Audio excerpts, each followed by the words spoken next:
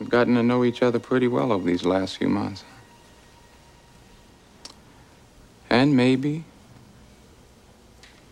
we're getting a little tired of each other, huh? Tired of seeing the faces in this courtroom instead of the faces of our families and friends. Tired of having to listen to descriptions of degradation, torture, and murder. We want it to end, don't we? Wipe the slate clean.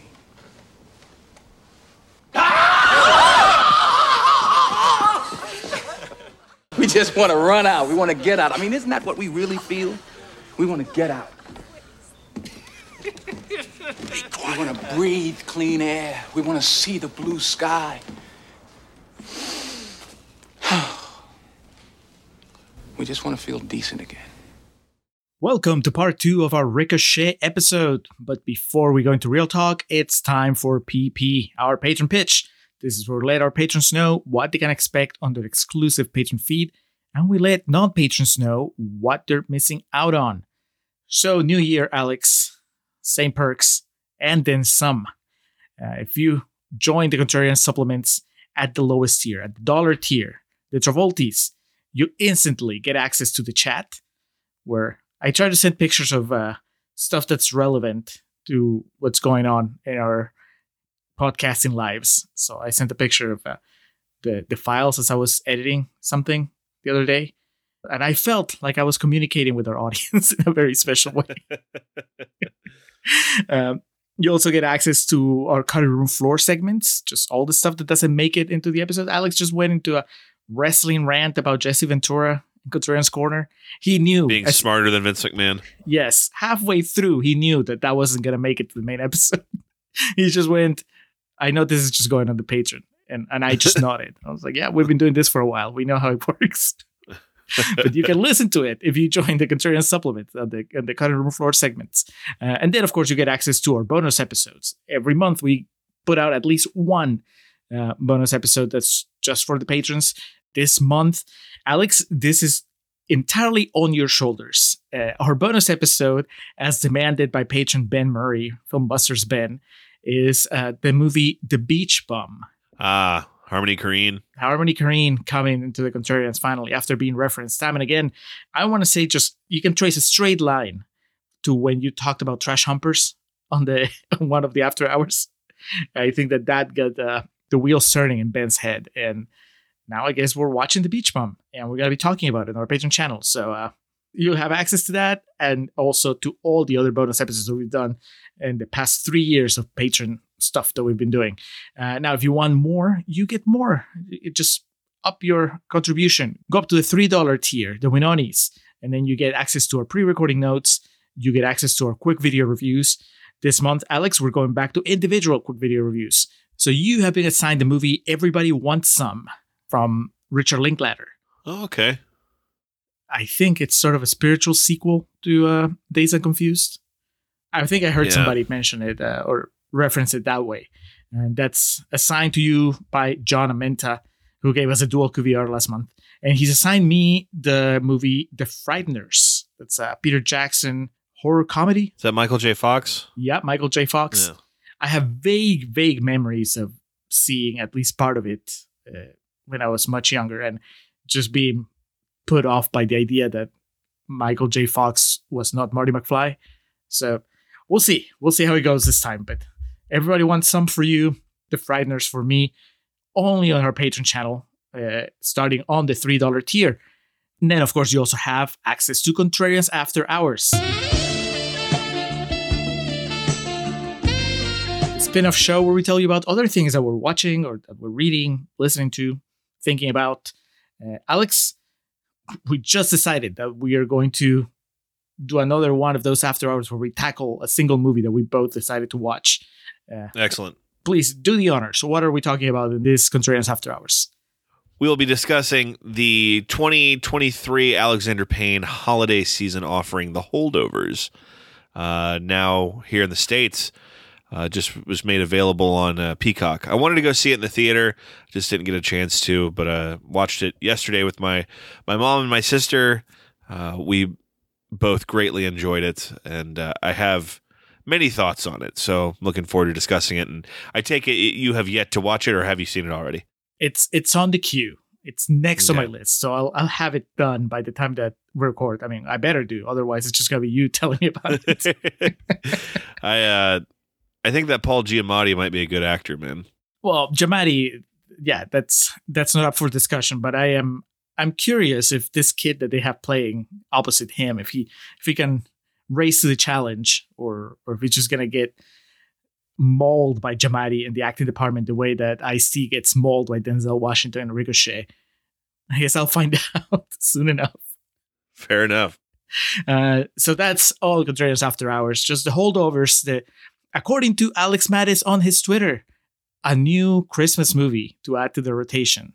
That's right. That's what I saw. That's what made me want to watch it more than the trailer.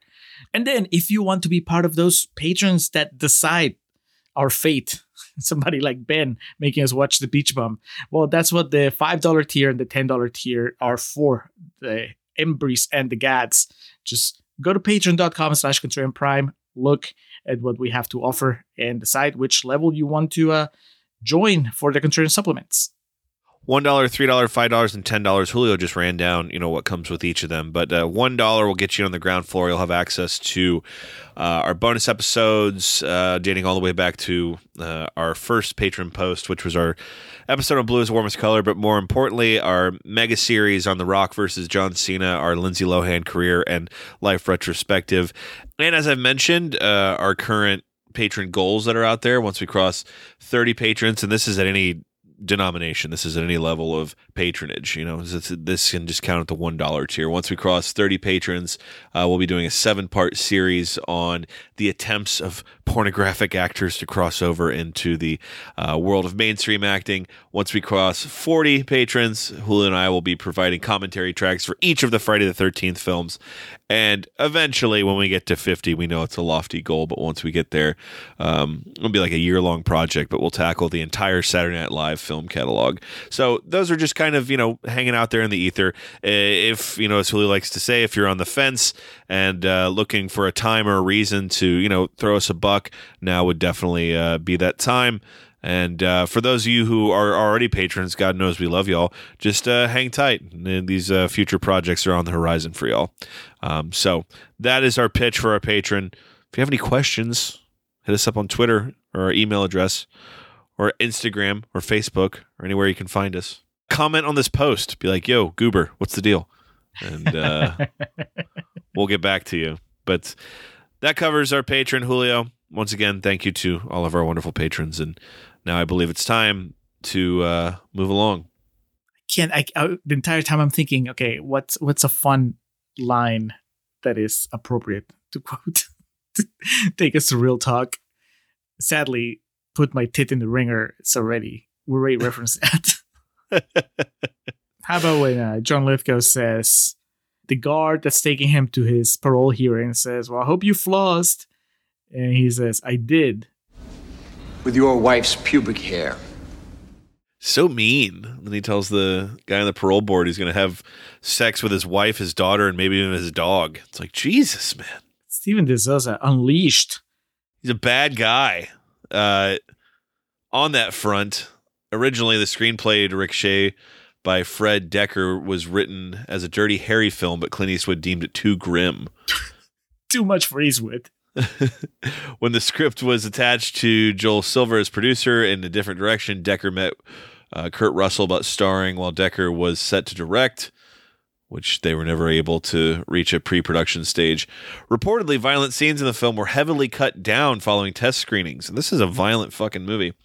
According to an interview with director Russell Mulcahy, in one of the scenes that was cut, Blake abuses Styles to the point where Styles vomits, and Blake has to clean him up with a sponge. Oh, that's sweet. This is why Styles has vomit on him when he's found in the streets. There's an uncut version of this film that's never been released, so Criterion, get on it. The next Denzel box set. And before I throw it to you, Julio, for the negative reviews and to begin our thoughts, I think this is one. I had no idea this came out just about a month before Cape Fear, as the premises are shockingly similar. Oh, you're right. More importantly, Gene Siskel and Roger Ebert both gave this film a thumbs up. It got the hallowed 2 thumbs up on At the Movies, describing it as ridiculous, goofy, embarrassing, unsavory, and distasteful, but also stylish, ambitious, and having some smart dialogue. Man, I don't know about that last one. Please, Roger, quote me a line that's smart in this movie. It doesn't mean that it has to be a bad movie if it doesn't have smart dialogue, but I don't know. All right, Julio, who didn't like it? Why didn't they like it? All right. Like I said, not a whole lot of reviews to begin with, and then this movie being fresh, that means that there were only very, very few rotten ones. So we're going to do 3 rotten quotes, and then the 4th quote is from our Threads account. I guess. Speaking of John Amenta, who we just mentioned during the patron pitch, he posted something that made me laugh. All right, so we're going to start with Dennis Schwartz from Dennis Schwartz Movie Reviews, who says, an absurd urban thriller with no street cred. No street cred, Alex. Is he just completely dismissing Ice-T and his boys? Shameful. I'm all street cred, motherfucker. Odessa! Man, he almost... Was it the idea that we're supposed to think that he might not make it, Odessa? That he's about to sacrifice himself? It looked like there was a chance. Right? Just gonna be like Doc Brown at the end of Back to the Future, just putting the 2 cables together.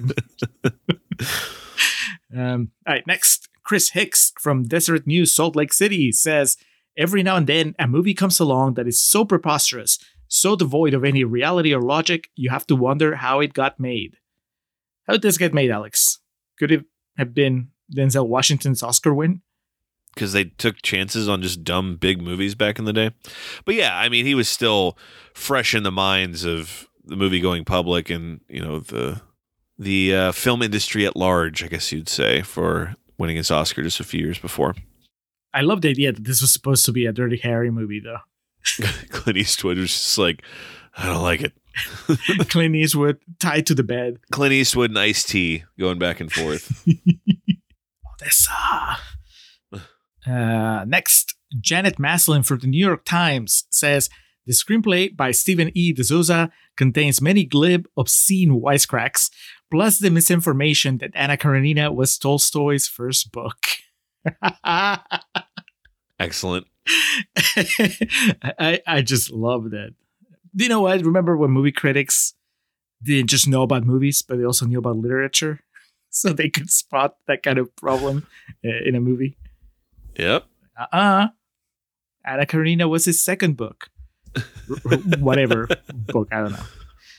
And we're going to close, as promised, with something that John from The Pint posted that made me laugh, because I posted on Threads, said, laundry still has a ways to go, so I'm going to start 2024 by watching the next movie we're covering. Anyone has seen Ricochet before? And John replied, weaponized gonorrhea.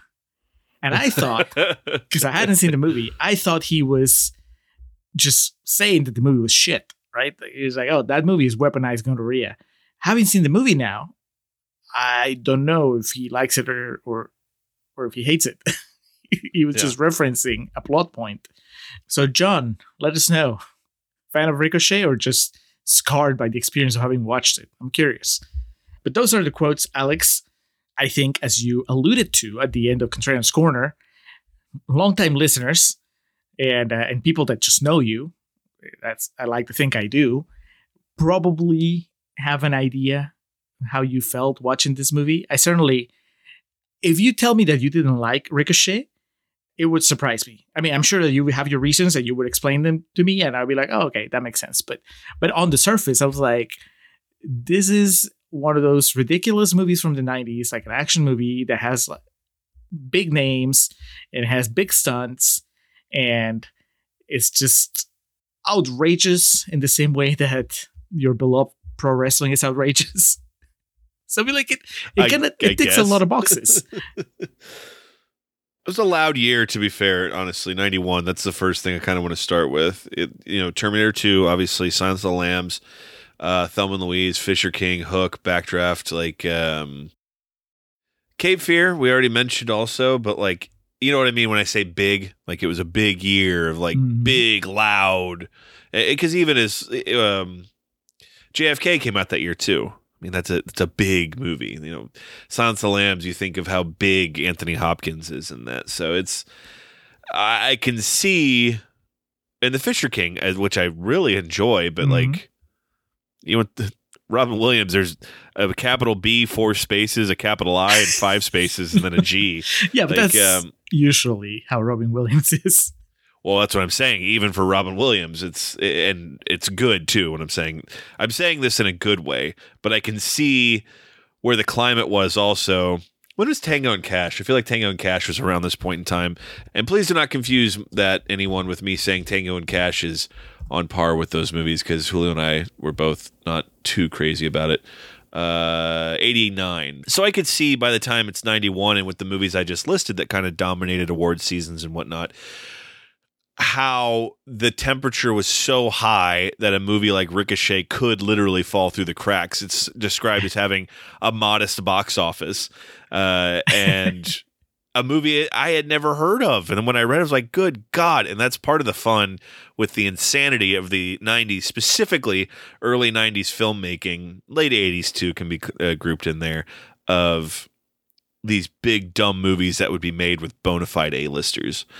And this is a great example of that. There's obviously some problematic things that should have been prickly then and are even, more prickly now. But man, what a hoot. I watched this movie, and when the credits play with Ice-T singing a title track, I was like, God damn, it used to be better. That's just like what I was thinking watching this. Because to go to Anthony Mackie's thing from whatever that was when he got that shit at Comic-Con, this movie would not be made today. And here comes Julio. Yeah, but I'll just go to streaming. Go fuck yourself. It would. Don't shoot the messenger, Alex. It's really... No. Okay, I'm sorry. A movie of this plot? Yes. But no one would make a movie with this many stars in it with this stupid of a plot, you know what I mean? Especially an Oscar winner coming off as Oscar win, a young promising actor. I guess my point is this was very commonplace for the time, and I'm going to resist all urge to just go into why movies suck now. But I pine for a time when something like this could have been accepted as common, and people didn't bat an eye at big dumb movies being made, and more importantly, movies being made for fun. So I will say it used to be better. The ending of this movie is evidence of that. And now we'll move into the specifics of Ricochet.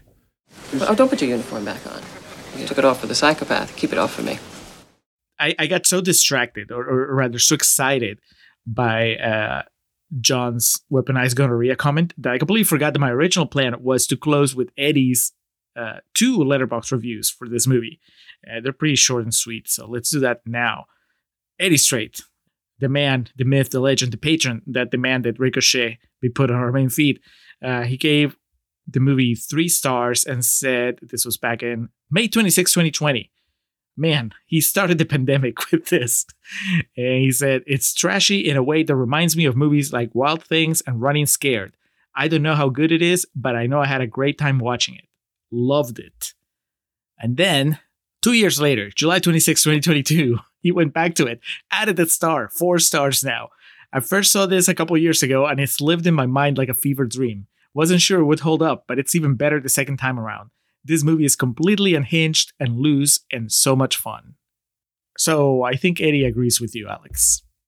I agree with pretty much all that, except I immediately kind of when you compare it to Running Scared, because I think Running Scared is legitimately outstanding for as trashy and perverse as it is. That movie fucking rules. But here nor there. If you haven't seen Paul Walker's Running Scared, which I'm assuming is the one he's referencing, not the earlier one. But, Right. yeah, because I know Eddie and I share a love of that film, and obviously Wild Things. I mean, come the fuck on. But so I guess that kind of surprises me. Eddie and me will sometimes land on really dumb action movies and both be like, "Hell yeah, man!" So I thought maybe this would be a bit too ridiculous. Yeah, I guess I didn't know where he was coming from when suggesting this, but that's awesome that he feels that way, because he and I would have much to discuss about the high points and the ridiculousness of this movie. Fucking Jesse the Body and John Lithgow sword fighting. I like that he used the word trashy and you've used the word trashy, and it's not been as a put down on the movie, because I was feeling guilty as I was watching it and thinking, man, this is trashy.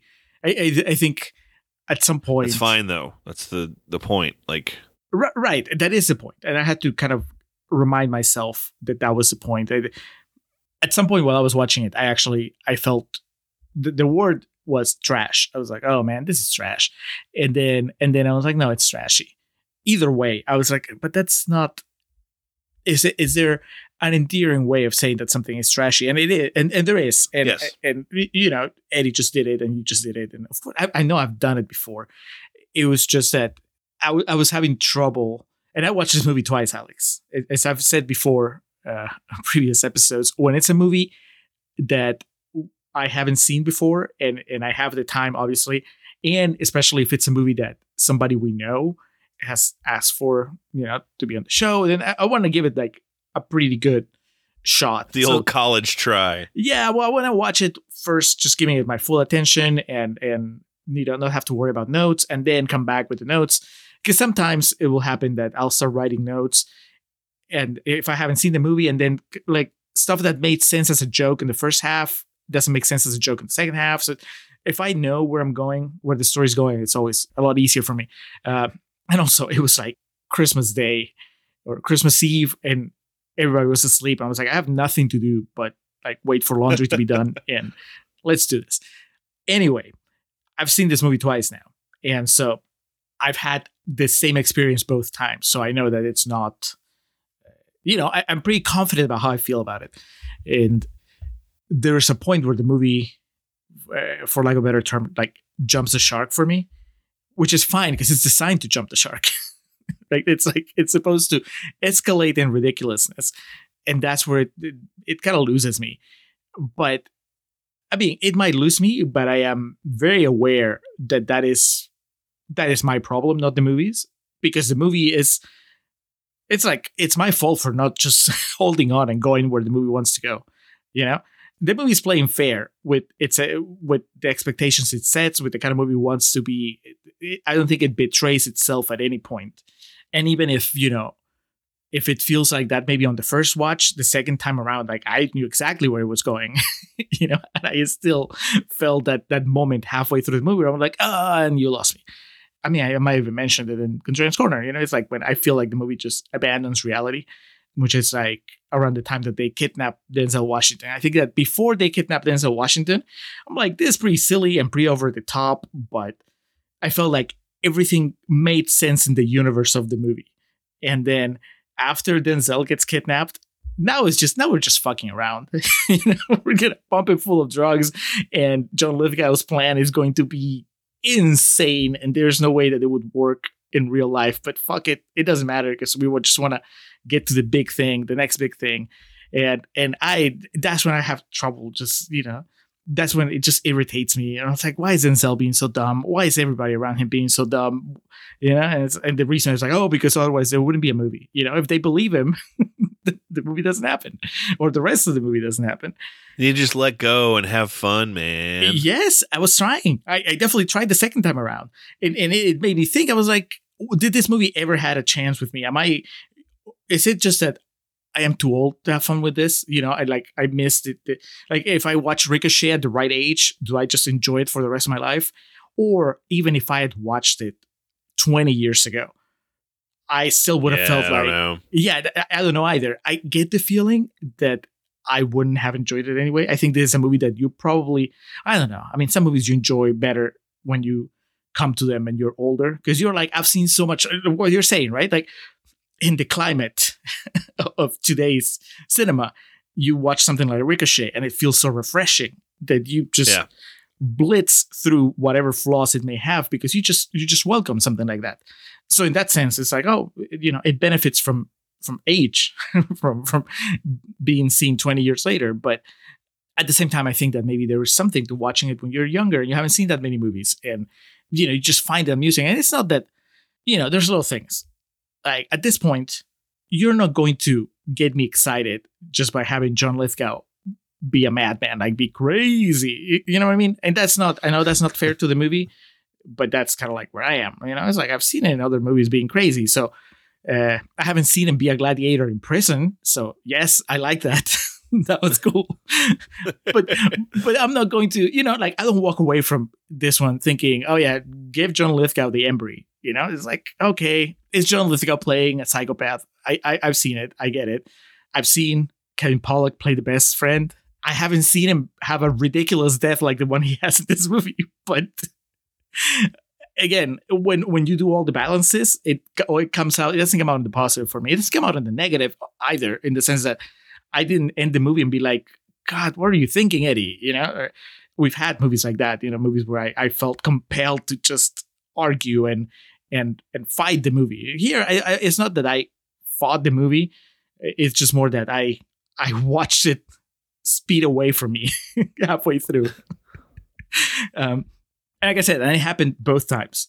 I've seen it twice. So the second time it was the same experience. I was like, this is cool. This is cool. Like, I like Denzel. I like, he's a cocky bastard and he has everything is going well for him. I can't wait for everything to go bad for him. But then when things start going bad, I just find it hard to buy so much of the stuff that happens. It would be, for me, the movie would be so much fun if he was more competent. It's like if John Lithgow managed to fuck up his life, even though Denzel is not making dumb mistakes left and right. If he had a really supportive wife, that might be one of my biggest problems with the movie. How they paint them as this really solid couple, and then she's falling apart. She's crying in the shower when he's been missing for, I don't know, 24 hours or whatever. And then they find him and she almost scolds him in the hospital. Like, what the hell? What? It's just quite a story. Well, you don't believe me? Where the fuck you been? Give him the benefit of the doubt. You have 2 children with him. But then she's leaving him like handwritten notes 2 days later. It's like one night she finds out that he has an STD, and then the next morning she's like, oh, just took the kids to the park, love. It just doesn't make sense, and I know you're gonna say, and you're right, that she is such a peripheral character and so not important really in the big scheme of things. So that's also me for focusing on that. But that's kind of, those things annoy me. But you said that you recognize some issues too with it, like some stuff that wouldn't fly today and probably shouldn't have flown back then. Elaborate, please. Before I do, I want to go back to the trashy thing and how that isn't necessarily a bad thing. And an example I can think of is I think we both do. We're big fans of Smokin' Aces, and that is a movie I would describe as trashy fun. But I think Eddie called me dumb one time for liking that movie. So, it ebbs and flows, and he can get away with it because he's our boy. But that, any of our patrons and stuff, that's kind of the thing we do. We think we're on an established wavelength with one another, and then someone will say like, "Well, I like this movie," and they'll be like, "Oh, well, you're an idiot." So that's what we do. We didn't talk about it in Contrarian's Corner because it's not really something to make light of, but like the casual use of child pornography and like demonizing someone. Mm-hmm. Obviously, since 1991, the rampant spread and accessibility of fucking deviance like that, and the issue of child pornography has grown exponentially. And that's horrifying and sad. And a direct cause or a direct reason, I should say, is the internet and like just like I said, accessibility and whatnot. And it's just terrible, awful stuff. And in 1991, I don't know if anyone could really have mentally grasped how that was going to change over the next 30 years. You know what I mean? Mm-hmm. And so I can't immediately be like, oh, this movie makes light of it and it's kind of uncomfortable to watch. That could just be a victim of circumstance and like watching it for the first time in 2023. Still, for the ridiculousness of the tone of the movie, using that as like, because it just goes away. You know, he gets accused of being a child molester, and then, you know, it's just kind of done. That it's pretty icky, you know? It's just treated too lightly, you know what I mean? It is just a button to push, to quote one of the reviews. I don't remember if it was this part of Open Contrarian's Corner, but yeah, I did feel, I mean, but it's consistent with the way the movie is, right? They don't just, they don't just kill the councilman. They don't just frame him with child pornography. They also, in the 90s, of course, it was adding insult to injury that they would dress him in drag before hanging him. You know, it's like you're right. In 2024, you know, at least for most of society, if you're not a Republican, like it's not the guy being dead in drag, like wouldn't add like an extra strike to his record or anything. You know, it's just like, oh, well, he's dead. But in 91, it's just such a transparent effort to really be as out there, as transgressive as possible, right? Oh, child pornography, and he's on drag, and the drugs, and now this they're gonna hire this woman not just to have sex with him, but also to give him an STD, which is just it doesn't you know, like the STD detail, like we laughed about it, and I think it's funny. The dramatic use of the clap is what makes it funny. Right. But okay, so how much of that is intentional? How much of it isn't? You know, and I want to say that the movie has a pretty good sense of humor about itself. So I don't think that this is trying to be like a more serious thriller, and it just happens to be unintentionally funny because of just how out there it is. But I also think that some of it just borders on cringe for me, as far as some of the lines, some of the things that they say.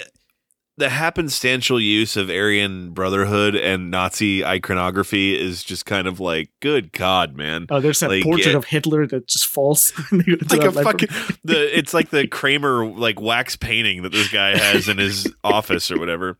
But see, that stuff, like I get why it's fun. Like it's fun because I'm talking to you about it, you know, and it's fun to think of, well, I'm gonna tell my buddies about this outrageous thing in this movie.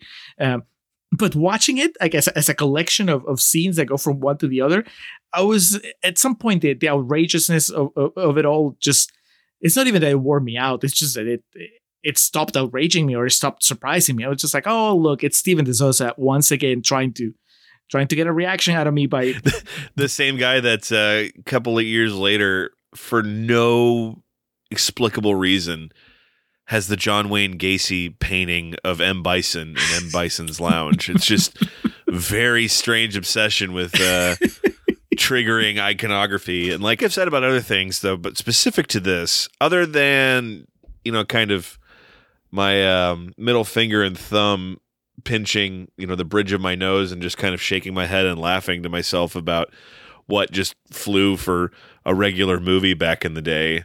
The reason I bring it up here is because we're analyzing it, being analytical of it. But, you know, at no point did it really take me out of the movie. I was just like, good God, man. The shit that used to just, that's what we do in a movie. You know, kids can rent this at Blockbuster. It's different times, man. Different times. And then lastly, I have a few lines here quoted, and then I promise I'll throw it back to you, Julio. Your favorite guy, Josh Evans. This is the one part in the movie that like completely, I was having so much fun for pretty much the whole time, even as much as I was laughing at the absurdity. This line completely removed me from the film for like 5 minutes trying to figure out why he said that. When they abduct Denzel, Josh Evans, Kim is his name, says, I bet he shit his pants. I can't wait to look. I was just like, what? But that entire character, I mean, it's useless. It's useless. I mean, I get that he's supposed to be funny. At least I hope that he's supposed to be funny. but it didn't work for me at all. Like I didn't understand like what, and that's my fault, right? For trying to understand, like trying to make sense of some stuff in this movie. But I'm like, what's his deal? Okay, so it's just like the one note character, like the one joke is that he for some reason idolizes John Lithgow, and then without any buildup or anything, he turns on him on the last scene. Oh, you know what? You're a shithead. God, the performance is just bad. I didn't like that character at all. Like everybody else, I think it's actually doing pretty good. Some better than others. I think Denzel, even though he hams it up for me a little too much, but he seems to relish the dialogue. You know, we can argue how good the dialogue is or not, but I think that he owns it. It's what makes Denzel's performance so enjoyable, as absurd as it is. You feel like he believes the insane things he's saying. Yes. Now, John Lithgow, I think that he's mostly really good, but there are some times where I felt like he was like he didn't want to say the line, but he's like, he has too much dialogue. That's a big part of him in Blowout is he's a figure more than like a character, if that makes sense. Like he has dialogue in Blowout, don't get me wrong, but it's nowhere near to the extent of like the shit he says in here. You know what I mean?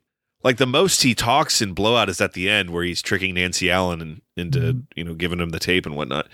For as good as an actor as he is, I think if I'm understanding you correctly, I don't know he was built to deliver the one-liners, like the bad guy one-liners. At least not the one-liners that they give him in this movie. When after his gladiator match and his buddy, like Josh Evans, is trying to he's like, oh, you're bleeding. And he says something like, oh, spare me the Nurse Nancy shit or something. But it's just, he says it, his delivery is even worse than mine just now. It's like, I don't buy it. The line that I quoted earlier, oh yeah, I was flossing with your wife's pubic hair. Like, you need a very specific type of actor with a very specific type of delivery to make that line work. The problem is too, he delivers it like John Lithgow would deliver that line. Yep. You know, you set up long pause and then say the follow up, but it's such a stupid line. Like I'm trying to think, who's an actor that could do it? Like James Woods. Yeah, something like that, or just like, hope you flossed. I did with your wife's pubic hair. And John Lithgow, it's just so. I did. With your wife's pubic hair. Perfect enunciation.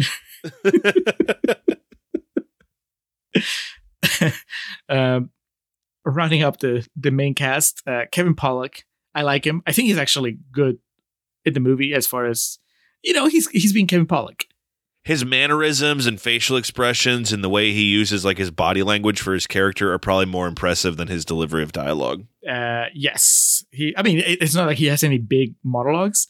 He has a couple of good lines. I like when he's telling her when Denzel is missing and he's trying to calm her down, his wife, Denzel's wife. And then he says that he went to check on his parents and all that stuff. Like that scene I thought that was fine. Like in complete contrast, his death scene. Okay, we're in real talk now, Alex. Like, didn't that take you out of the movie? Wasn't that just like a bit too much of that? It just turns into like a Mel Brooks skit at that point.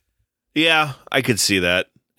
Like I said, there was only one part that took me out of the movie. I was kind of along for the ride of everything else, but I see what you're saying. He's just Paul Rubens in Buffy. It's like, I thought that after all he gets sprayed with bullets. I thought that was it. And then John Lithgow exits the scene, and somehow Kevin Pollak has the strength to like crawl over and deliver one of the stupidest lines, not just in this movie, but in like probably the entire year of 1991, and then dies like Talia al Ghul. It's like and closes his eyes. It's terrible. It's bad, and I knew that he was gonna die. I figured that in a movie that was so bloody and so violent, the best friend character wasn't going to make it to the end. Although I guess Ice-T makes it to the end. So it just goes to show that's why you got fourth billing, Kevin Pollak. Exactly. That third billing's got to pay off in some aspect. And yeah, we joked about like Ice-T he's not Denzel and he ain't Daniel Day-Lewis in terms of acting. But I always, there's a certain level of ham and cheese that comes along with iced tea that I appreciate and I enjoy, and this is a great example of it. And like I said, some of his delivery is pretty cold. I appreciate it. So, of the main players involved, yeah, those top 4 dudes involved, I thought were all strong in their own way, and Josh Evans stunk. But what are you gonna do? Lindsay Wagner plays is it the mayor? Whoever, the top dog character in this movie. I thought I knew her from somewhere, or that her name sounded familiar, so I looked her up, and she is the Bionic Woman, and I'm not that old, Alex, so I don't know her from the Bionic Woman, but I know that there was a show called The Bionic Woman, so I was like, okay, I guess that's where I know her from, and I thought she was fine. I mean, I think it's fun that, that they got her to play this character, because I think that mostly, I'm assuming that she's mostly known for that. Maybe not. But according to her IMDb page, like that's her most popular thing that she's been in. And I like her character. I like that she seems to have a sense of humor about the whole thing until she can't. By the time that things have escalated so much that it's impossible to do anything. But, by the time that Denzel puts in a tape that shows him having sex with this other woman, just dude, yeah, there's no point that she can't make light of it anymore. But I liked her. I like that she seemed pretty savvy. I was actually kind of bummed that the ending is so rushed that we don't get to see how the more interesting characters handle it. Like, and that would be for me, like, to see her reaction to it, the reaction of the I guess it's a defense attorney, because Denzel was a prosecutor, so the other guy must have been the defense attorney. Was it Kylie? Public defender Kylie. Yeah, there you go. Bring them back. They've been such a big part of the story, and then the third act kicks in, and they're just like, we don't even see their reaction to anything, even if they were watching on the TV. The broadcast of Denzel about to kill himself. Like, nothing. They're just gone, and I really liked the characters. The roles that they were playing, like her trying to be a good boss, trying to believe Denzel, but also being pretty matter of fact about how it looks, and then the other guy who's supposed to be on their team, but that he's rooting for Denzel to fail. So that's cool. I like that dynamic. Nothing doesn't matter. It's gone. But after Kevin Pollak dies, it's it. We don't even see. Maybe it seems crazy to me that there's not a scene where they make that officially say, "Oh yeah, we think that he killed his partner." Right? Mm-hmm. They make such a big deal of Lithgow throwing the gun, Denzel picking it up like a dumbass, and then Lithgow has to tell him, hey, I just put your prints on that gun. You would think it would come back at some point, right? But it doesn't. I guess like the TV starts saying something, and then Denzel throws the TV down, breaks it, and that's it. It's just, I don't know if it's just that they rush through all this stuff because, well, it's an action movie, and you're in the third act, and you just have to get to the climax, and pretty much. Yeah, I guess so.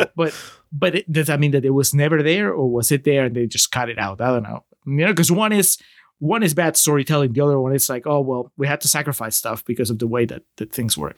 I don't know. I have a lot of issues with the movie, as you can tell, but it's not like I had a bad time watching it. I'd hope not. Yeah, no. I mean, dude, because you asked me about Denzel. What was it like to see young Denzel after being so familiar with older man Denzel? And it's fun. It's fun to see him just so playful. Like I said, I think he goes a little too hammy for me, like on the second half. I really don't like when he's playing high. Like I said, Gutierrez Corner, I think that it just feels like that's where I felt the youth of him as an actor. Like, oh, he's a young guy playing these scenes very, very loud, when I think that a more experienced actor would know that this is more powerful and more interesting if you just tone it down a little. But he goes for it, and bless him. But but I like the energy, and like, Denzel always, he has that persona that is very, very confident, very cocky. And so to see that at an early stage of his career, it's a lot of fun. Hell, give me the Ricochet sequel now, 30 years later, Denzel playing the same guy. Ice-T will do it. Yeah, I was gonna say, who else is left that's alive that you would bring back, as a major player? Because sadly, Pollock and Lithgow are dead in the movie. So do a prequel. They can do the Indiana Jones de-aging. God. It's a great way to get me not to watch it. No, I don't got that. And I don't play that shit either. You brought up Buffy earlier. Rutger Hauer was considered for the role of Earl Talbot Blake. I mean, we've seen Rutger Hauer be a bad guy and be a scary guy. Mm-hmm. Would he do better with the dialogue than Lithgow? It's possible. I don't know I'd enjoy it as much, but I think it's possible he could definitely do better with the dialogue. Man, Denzel has probably his best moment in the movie for me is when the first time he clashes with Lithgow and he gives that whole speech. It's a bit of a Tarantino rant where he's like, then I have to file the paperwork and then I have to go get donuts and blah, blah, blah. Yeah. That's good shit. Yeah, that's fun. Before we get out of here, I think we need to pay a little respect to our director, our auteur, being Russell Mulcahy. I believe I've been pronouncing that correctly. If I have not, feel free to call me out, Russell, and let me know what's up. But, I mean, no use beating around the bush about it. Highlander, that's what he hung his hat on coming into this. He directed Highlander and Highlander 2.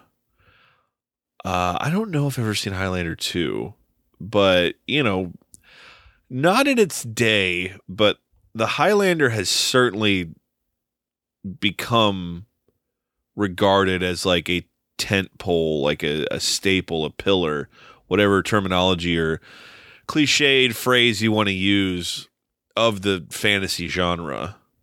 It didn't even make its budget back in its box office run, but it's certainly now greatly appreciated. Yeah, I mean, they had a TV show, and then they did a crossover, the TV show and the characters from the movies. I mean, it's just, I didn't know that it was originally bombed. I always thought that it was a franchise that just came out from the start, came out swinging. Well, so the original one had a $20 million budget, did about, looks like less than 15. And then Highlander 2 had a $34 million budget, and in the US only made 15. So I think they're an interesting revisionist. Not even revisionist. I think it just took, that's honestly the case with some movies. They just need to find the right audience, and they don't find it the first time out.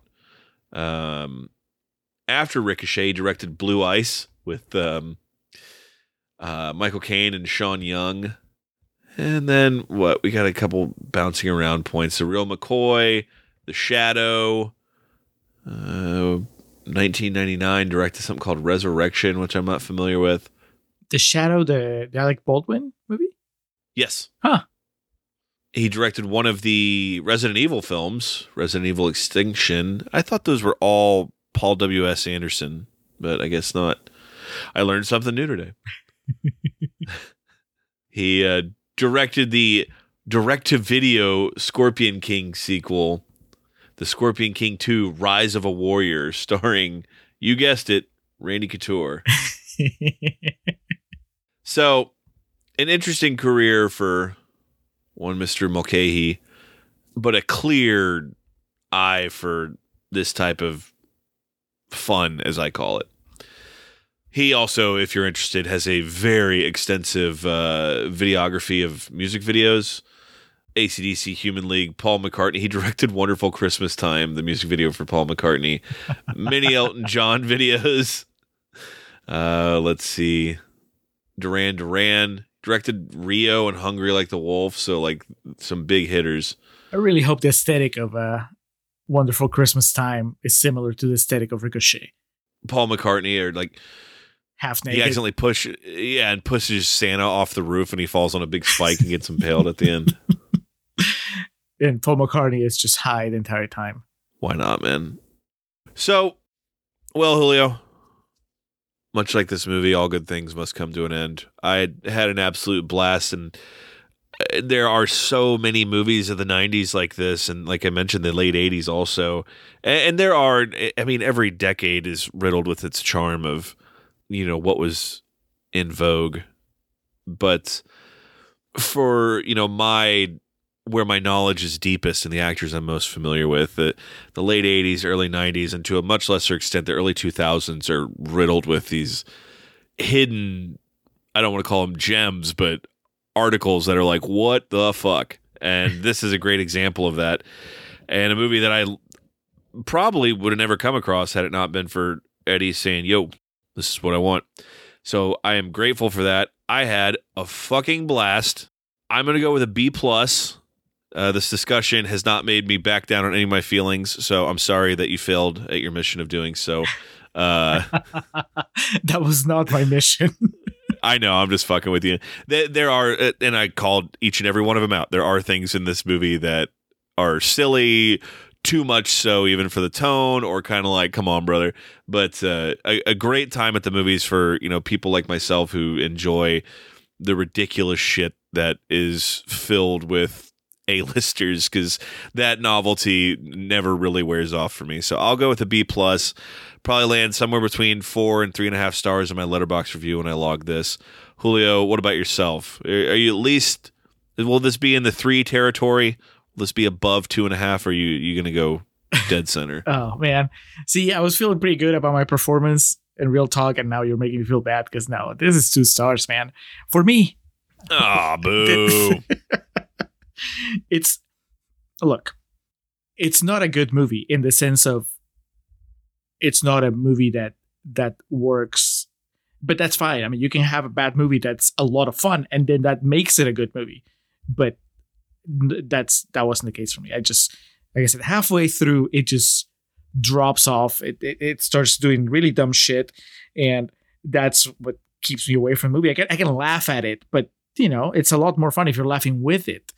And so I was not laughing with it. I was just rolling my eyes and just wishing that everybody was smarter.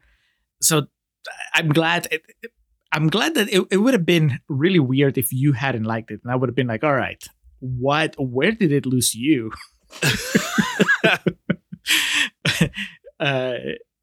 But yeah, my mission was never to convince you that this was not worth your time. My mission was just to hopefully be able to explain why I didn't like it, even though I understand what it's doing.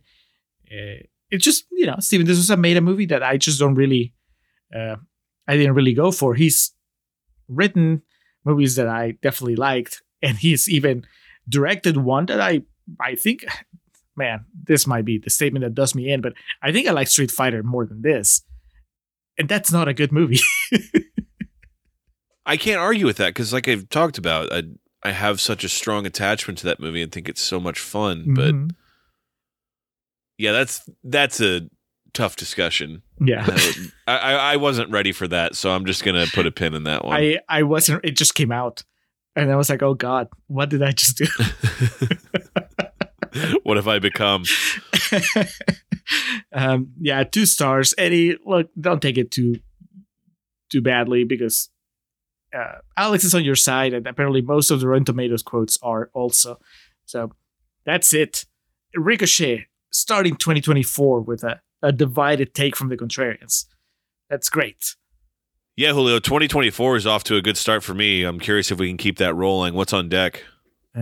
That statement makes me think that you, once again, have not checked the spreadsheet, Alex, because coming up next is The Neon Demon. Not just demanded by patron Ryan, but also Ryan said, and I would like to be in it with Bartek. And I thought, well, it's been a while. It's been, I want to say, a whole year, right? Like we haven't had them since Nothing But Trouble. Terminal Velocity. Oh, yeah, that was their show. That was their show. Yeah, that was their show. Yeah. So, welcome back, Ryan and Bartek. And of course, this is... Dude, what the fuck? Why do we get the shit movies and their show gets like the fun? Like, Terminal Velocity was a movie just like this, and I was like, I don't care how dumb this is. This rules. And now, gotta watch the fucking Neon Demon after... Oh, fucking... What... I already forgot the name of it. Nothing But Trouble. Who knows, Alex? This might be something that maybe it'll change your mind. It's been a while. I know that it's been a long, long time since I watched The Neon Demon. And so I'm going into it open-minded. We've been pretty vocal about our opinions regarding not just the Neon Demon, but overall Nicholas Winding Refn's filmography on this show. So is this a troll move from Ryan, or does he really want to argue about the merits of the Neon Demon? We'll find out next episode. I will say it'll be interesting to see if I despise it as much as I do Only God Forgives. Because my experience with watching the Neon Demon, I'll explain in the episode, is fairly unique and possibly affected my judgment of the movie. Well, there you go. And I really, really think Only God Forgives sucks. And so I'm curious how this will end up. So just got to embrace life. It's a new year, new me. Just got to embrace the challenges that'll come my way. All right, so that's coming up next. Nicholas Winding Refn makes his triumphant entrance into Contrarians canon after being referenced and name dropped almost every other episode. So that's what you have to look forward to. Now, let's get out of here, Alex. Let's do.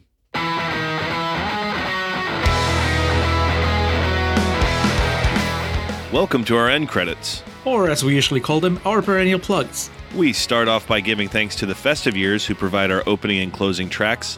They kick us off with Last Stand and take us home with Summer of 99. Be sure to head over to thefestiveyears.com for any and all Festive Years needs. Our friend and fellow podcaster Hans Rothgieser is the man behind our logo and all the art you see related to our show. Reach out to him and let him know how much you like that little tomato. His email address is mildemonios@hotmail.com and his website is mildemonios.pe. That's MILDEMONIOS. You can also check out his podcast Nación Combi about Peruvian current affairs and Marginal about economy. Hans, thank you for all your support. For those interested in the regularly absurd world of professional wrestling, Joe and the boys over at latenightgrin.com have you covered. Tell them the Contrarians sent you. And we like to close with special thanks to our social media team of Zoe Perez and Coriari. Each of the social media accounts we mentioned in the introduction look as good as they do because of their work. So that'll do it for this episode of The Contrarians, where we're right and you're wrong, and we will catch you next time. How much money he makes a year, who knows?